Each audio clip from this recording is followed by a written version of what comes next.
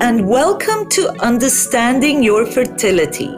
This is a podcast series featuring Aykut Bayrak, MD. Dr. Bayrak is a highly regarded fertility specialist and the founder and medical director of LA IVF Clinic. I'm your host, Elif Sercel, and I'm very excited to participate in these conversations designed to inform future parents. In our last episode, we helped listeners understand the symptoms and the diagnosis of endometriosis, which is a condition that affects up to 10% of women around the world. Our podcast today is How Does Endometriosis Affect Your Fertility? And we're going to break down the connection between this condition and infertility and examine how it can impact your chances of becoming pregnant. We receive a lot of questions on this subject, and we hope to address them all on our podcast. So hello again, Dr. Bayrak. Hello, Elif. Let us recap and give our listeners a brief overview of the condition, if you would. Yes, so in our introductory session about endometriosis, we talked about what endometriosis means and how it forms and what are different stages. Why don't we recap that? So endometriosis is a common gynecological condition that affects 1 out of 10 women in the world and 1 out of anywhere between 4 to 6 women who have infertility. And it's typically more common in women with infertility and symptoms of endometriosis, and in couples or individuals who otherwise have no identifiable cause of infertility. Sometimes that is also called unexplained infertility. We call it undiagnosed cause of infertility. Endometriosis is an inflammatory disease. It's typically defined as the presence of endometrial cells, which typically cover the inner lining of the uterine cavity. And if these endometrial cells are outside of the uterus, anywhere in the body, most commonly in the pelvic area, fallopian tubes, or the ovaries, that disease is called endometriosis because they're not supposed to be anywhere outside of the uterus. So people may ask, well, how does it get there? How do you get endometriosis? Well, most people believe that when the menstrual flow, which typically happens vaginally, and majority of the menstrual flow comes out vaginally, which is basically a mixture of blood and endometrial cells. Oftentimes it actually goes back through the fallopian tubes and spills into our pelvic abdominal cavity. And this actually happens to be a normal phenomenon. So most women have not only vaginal bleeding, but also they have bleeding a little bit backwards into their pelvis. But it's only those women who later develop endometriosis have some level of immunological dysfunction that results in the persistence of these cells, or these cells just literally sticking onto the membrane called the peritoneum and just simply causing disease. So these cells that spill backwards are supposed to be cleared by the immune system normally, naturally, by the end of the period. But if they're not, and if they stay there and they act as if they're inside the uterus, then we have the disease called endometriosis. So that's typically the definition. And even though we don't know the exact cause, we believe that maybe heavy bleeding backwards or in a combination with an immunological issue, this disease forms and causes a wide variety of issues. When a patient comes to you with infertility issues, can you help us understand how you go about diagnosing whether they have endometriosis? That's a very common and a good question. So people often come in and say, well, do I have endometriosis? And the diagnosis of endometriosis, which we touched base in the first session, is a difficult one clinically. Because if somebody does not have any painful periods or painful intercourse or painful ovulation or just in general pelvic pain, or unless somebody has ultrasound evidence or high suspicion that they have endometriosis in their ovaries, it is very difficult, if not impossible, to diagnose endometriosis clinically. Cannot be diagnosed with a pelvic bimanual exam. There's no CAT scan or MRI will diagnose it. There's no blood test that will really give us that definitive answer. So the final and the most accurate diagnosis is typically done during surgery. When we see these lesions and we remove them and we biopsy them, take them out, send it to the pathology department, and ask the pathologist to see if they see endometriosis or endometriotic cells outside of a tissue that we removed that is outside of the uterus. So if we remove a tissue or biopsy some kind of a lesion that is not inside the uterus, obviously, but it has endometrial cells, then we get that pathological and final diagnosis. So that's really the only way to give a final 100% diagnosis of endometriosis. Short of that, it's more of an assumed diagnosis, meaning if somebody comes in with painful periods and painful intercourse and they have infertility, we tell those patients, well, you have these symptoms and it is likely that you have endometriosis, but unfortunately, we may be wrong in assigning that diagnosis because in the past, and there are historical studies about this, by the way, people who had severe symptoms of endometriosis, when they have surgery, sometimes there's absolutely no endometriosis. So, which then leads to us to think and understand that not all pelvic pain, obviously, is caused by endometriosis. There are a variety of other different causes and issues. So one issue with the diagnosis is that there's no good marker finding, once again, short of doing surgery or short of seeing more advanced endometriosis in the ovaries, which would then make it very highly suspicious, especially to the trained eye, when we look at these ultrasound findings, because endometriosis-related cysts have a specific appearance on ultrasound, which is quite different than any other cyst. So when we see an endometriosis cyst or something that looks suspicious for endometriosis on ultrasound, we always follow up to make sure that it's persistent. Because if it disappears, clearly it is not endometriosis.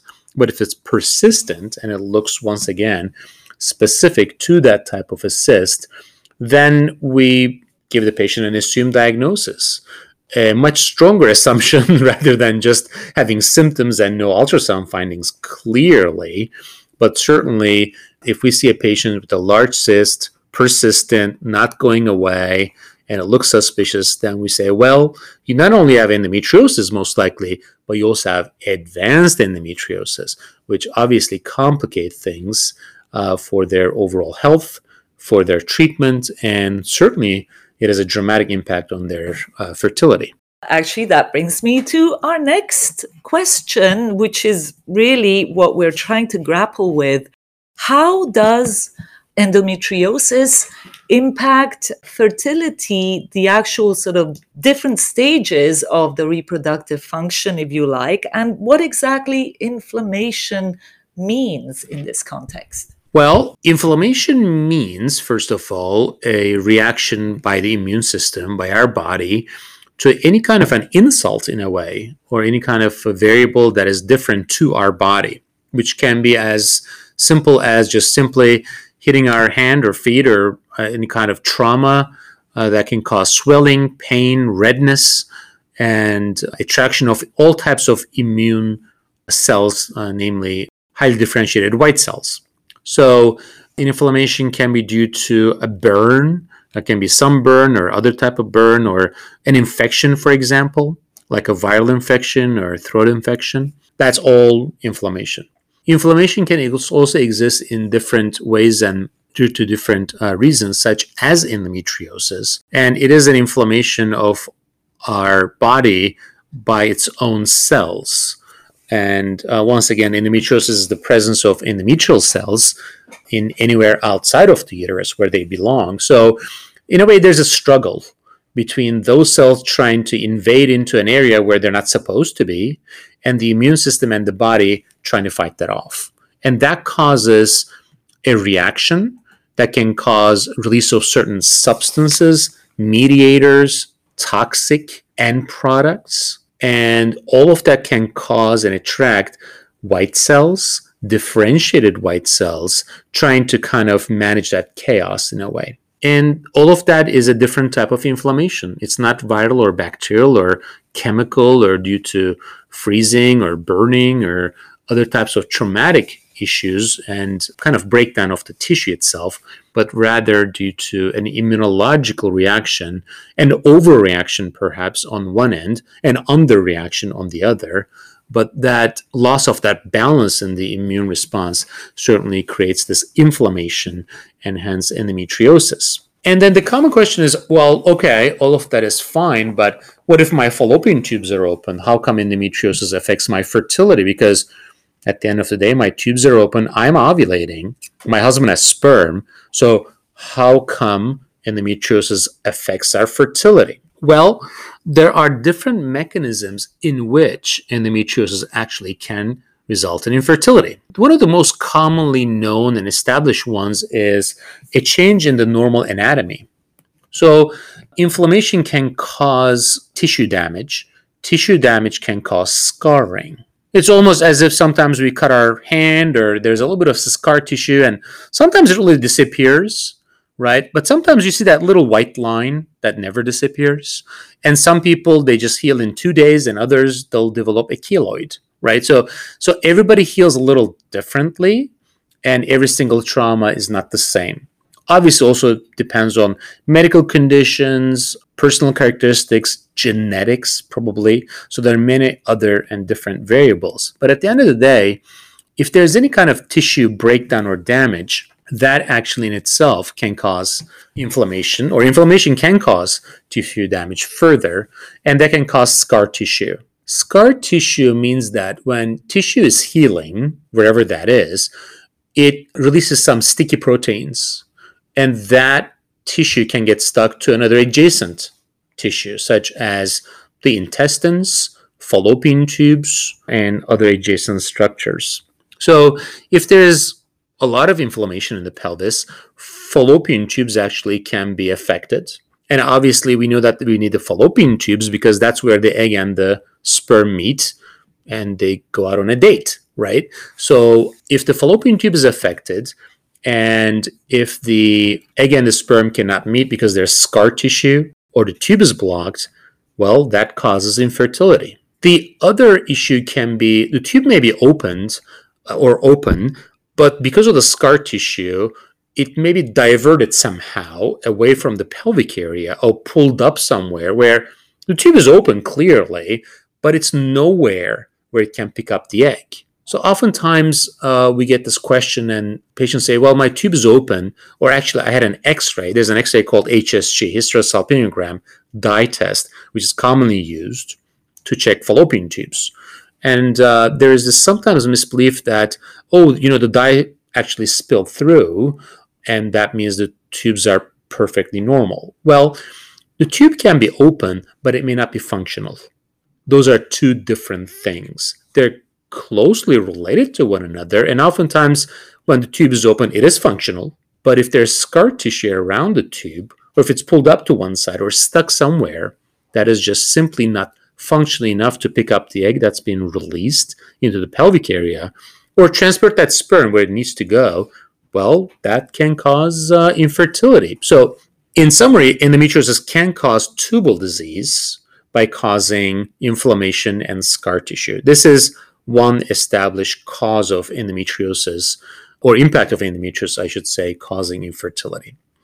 The second impact can be, once again, going back to the inflammation. When there's inflammation, there is swelling, there's redness, there's a lot of attraction of white cells, macrophages that are designed to eat up and clear any foreign object, material, infection, bacteria, virus, maybe the sperm, because it doesn't belong there. So all of that inflammation and the reaction that our immune system gives and provides is really not ideal for the egg being released into an environment where it may be hostile and the sperm may not be capable of fertilizing that egg. When we look at patients with endometriosis, they oftentimes have some kind of liquid in their pelvis. And people wonder what that liquid is all about. So there are studies, typical like studies that have been established a number of years ago that looked at that liquid. And that liquid has been found to be toxic. They actually cultured embryos with that liquid and all of the embryos died. So basically, the environment in which the egg is being released following ovulation, the fallopian tube, which is obviously in the pelvic area, can be kind of drenched in this liquid that is toxic, secondary to the inflammatory reaction that our body gives. And that toxic, hostile environment is certainly not healthy for an egg that is trying to be fertilized or sperm that is searching for the egg to fertilize it. And if and when an embryo forms, which is a fertilized egg, that embryo still is in the fallopian tube for a number of days, just simply being exposed in that toxic environment, probably toxic fluids and some type of advanced and differentiated white cells that are trying to fight off that inflammation. So that environment just becomes so hostile that maybe that egg is not being fertilized, or it's being immobilized, or it's maybe collapsing. Maybe it's not even viable. And sperm is maybe losing its motility, which has been looked at. Actually, can I just stop you right there and ask, this is not necessarily our focus, but so with the embryo, would it affect it in the later stages of development as well? It can, yeah. So that's certainly the case. So an embryo may form, but it may not develop into the later stages because of that suboptimal environment that the embryo is trying to grow and survive in. Yeah, that's a really good point. And that can start from the egg to the sperm, and when it's fertilized, it can continue on with the embryo, and that certainly can happen. And there are in vitro studies where they use this liquid, this toxic liquid, and other similar kind of liquids, and that has been detrimental to embryo development. So that's a really good point, Elif. Thank you for that. And so last not least, and probably one of the most important impacts of endometriosis on fertility and how it causes infertility is its impact on the egg reserve. As we all know from our previous podcast, the egg reserve changes over time. So women are born with a finite number of eggs. Egg numbers go down at puberty or at the first period dramatically. From that point on, they always go down. So the numbers never go up or stay stable. Even if somebody's on birth control pills, which we have talked about a little bit earlier, that really does not preserve one's fertility. It may decrease the progression or the advancement of endometriosis, but it does not really preserve our egg reserve. No matter what happens, we just simply lose the eggs. So that's a dynamic process. When somebody has endometriosis or an inflammatory process in their pelvis, obviously the ovaries are in the pelvis. And ovaries are exposed in the sense that there's really no protective barrier or membrane around the ovaries. So the ovaries are not protected by this membrane called peritoneum, where all other organs are pretty much protected inside our abdomen by the peritoneum, which means that the ovaries are quite vulnerable to any toxic or inflammatory processes that are happening around them. So that toxic environment can actually affect the ovaries where we have our eggs, right? So, and if that inflammation is affecting any type of tissue, breaking down tissue, it can affect the cells and the tissue in the ovaries. And the eggs are inside our ovaries, and if the eggs are damaged, well, there's going to be accelerated loss. Well, there's always a loss in the egg numbers, right? So the quantity always goes down. But if there's further insult or inflammation, that's going to result in an accelerated loss of eggs, where there's going to be more advanced reproductive aging. And that typically causes low egg reserve or decreased egg reserve, which is one of probably the most common diagnoses in our clinic. And that can be because of endometriosis or for a variety of other reasons, but endometriosis can certainly cause low egg reserve. And if it causes low egg reserve, then it causes infertility, which is one of the most common reasons for infertility these days. Well, I'm curious, with all these complex ways that endometriosis can affect the reproductive system, how quickly are you able to pinpoint what's going on? And then what kind of a conversation do you have with your patients who may have this? If we suspect endometriosis because somebody has severe symptoms, it's always a good idea to immediately counsel that patient that they may have endometriosis and it may be a progressive disease. That doesn't necessarily mean that they have to start treatment immediately for it or have surgery or other type of treatments, but it's important to identify those symptoms that may be linked to endometriosis, which can certainly have consequences immediately or down the line. In terms of identifying it and acting on it, certainly if somebody had surgery, then we would know if they have endometriosis or not. Then that would be clear and easy.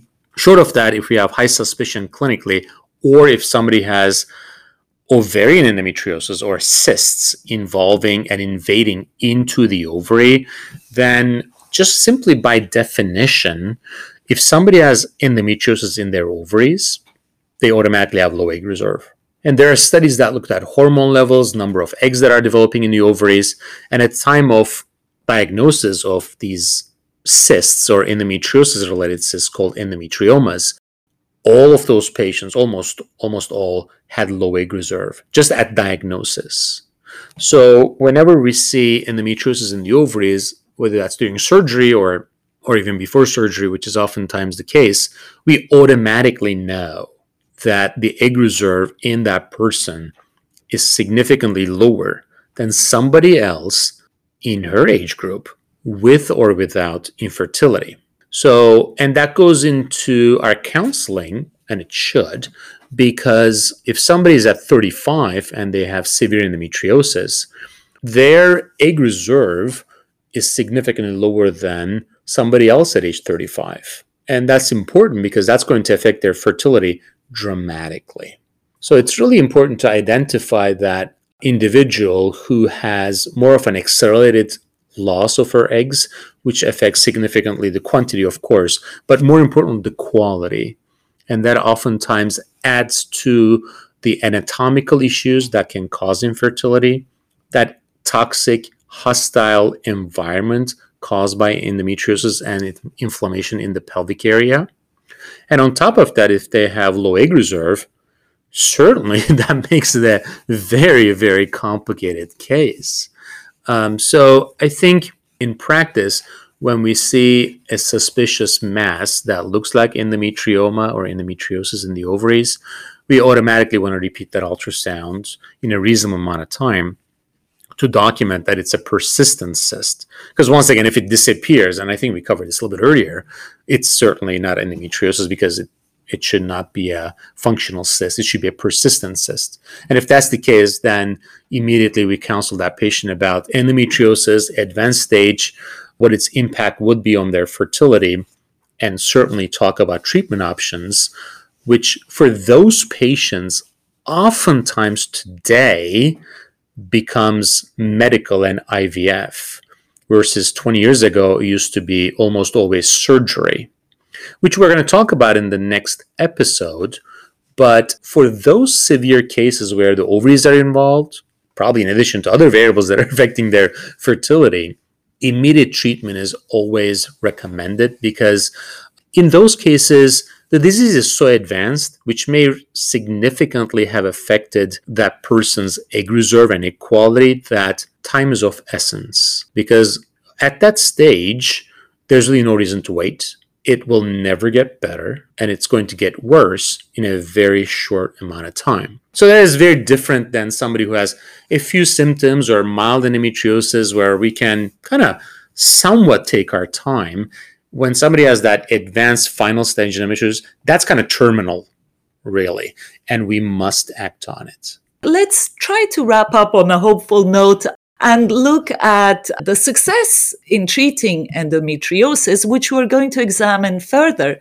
But looking at the relationship with fertility, so would you say that a patient wanting to get pregnant who has endometriosis can indeed have a child and have a successful outcome? That certainly depends on a number of variables.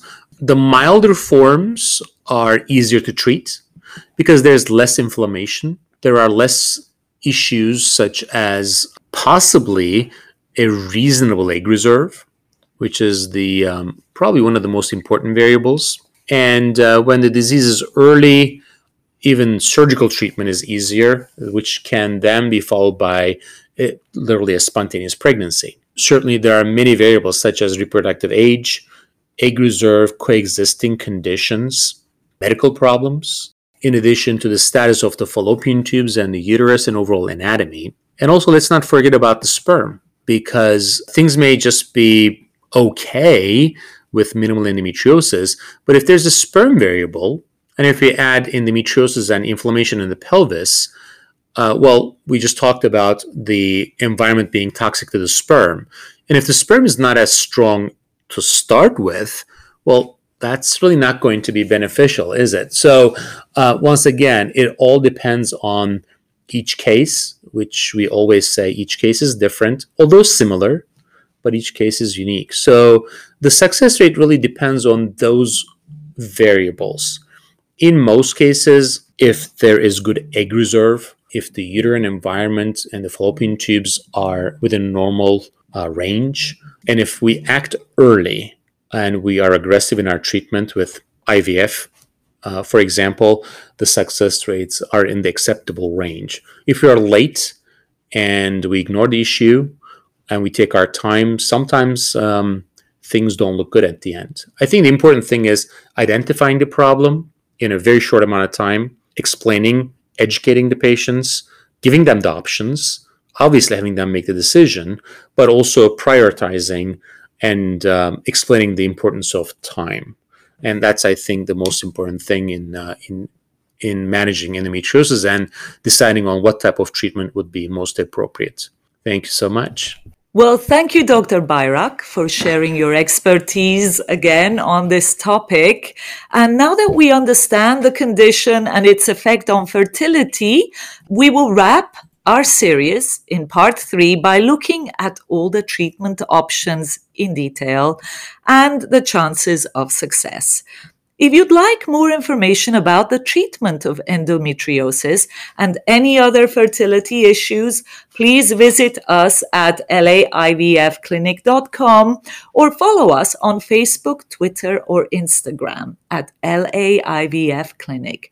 Thank you for listening.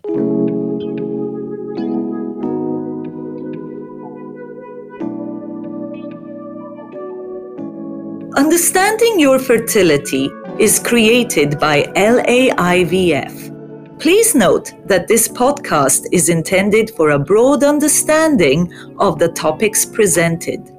It is not a substitute for the medical advice or care of a physician-patient relationship. Podcast listeners should always consult with their healthcare provider regarding any medical condition that requires professional attention. Follow us on Facebook, Instagram, and Twitter. If the information on this podcast was useful to you, please feel free to share it.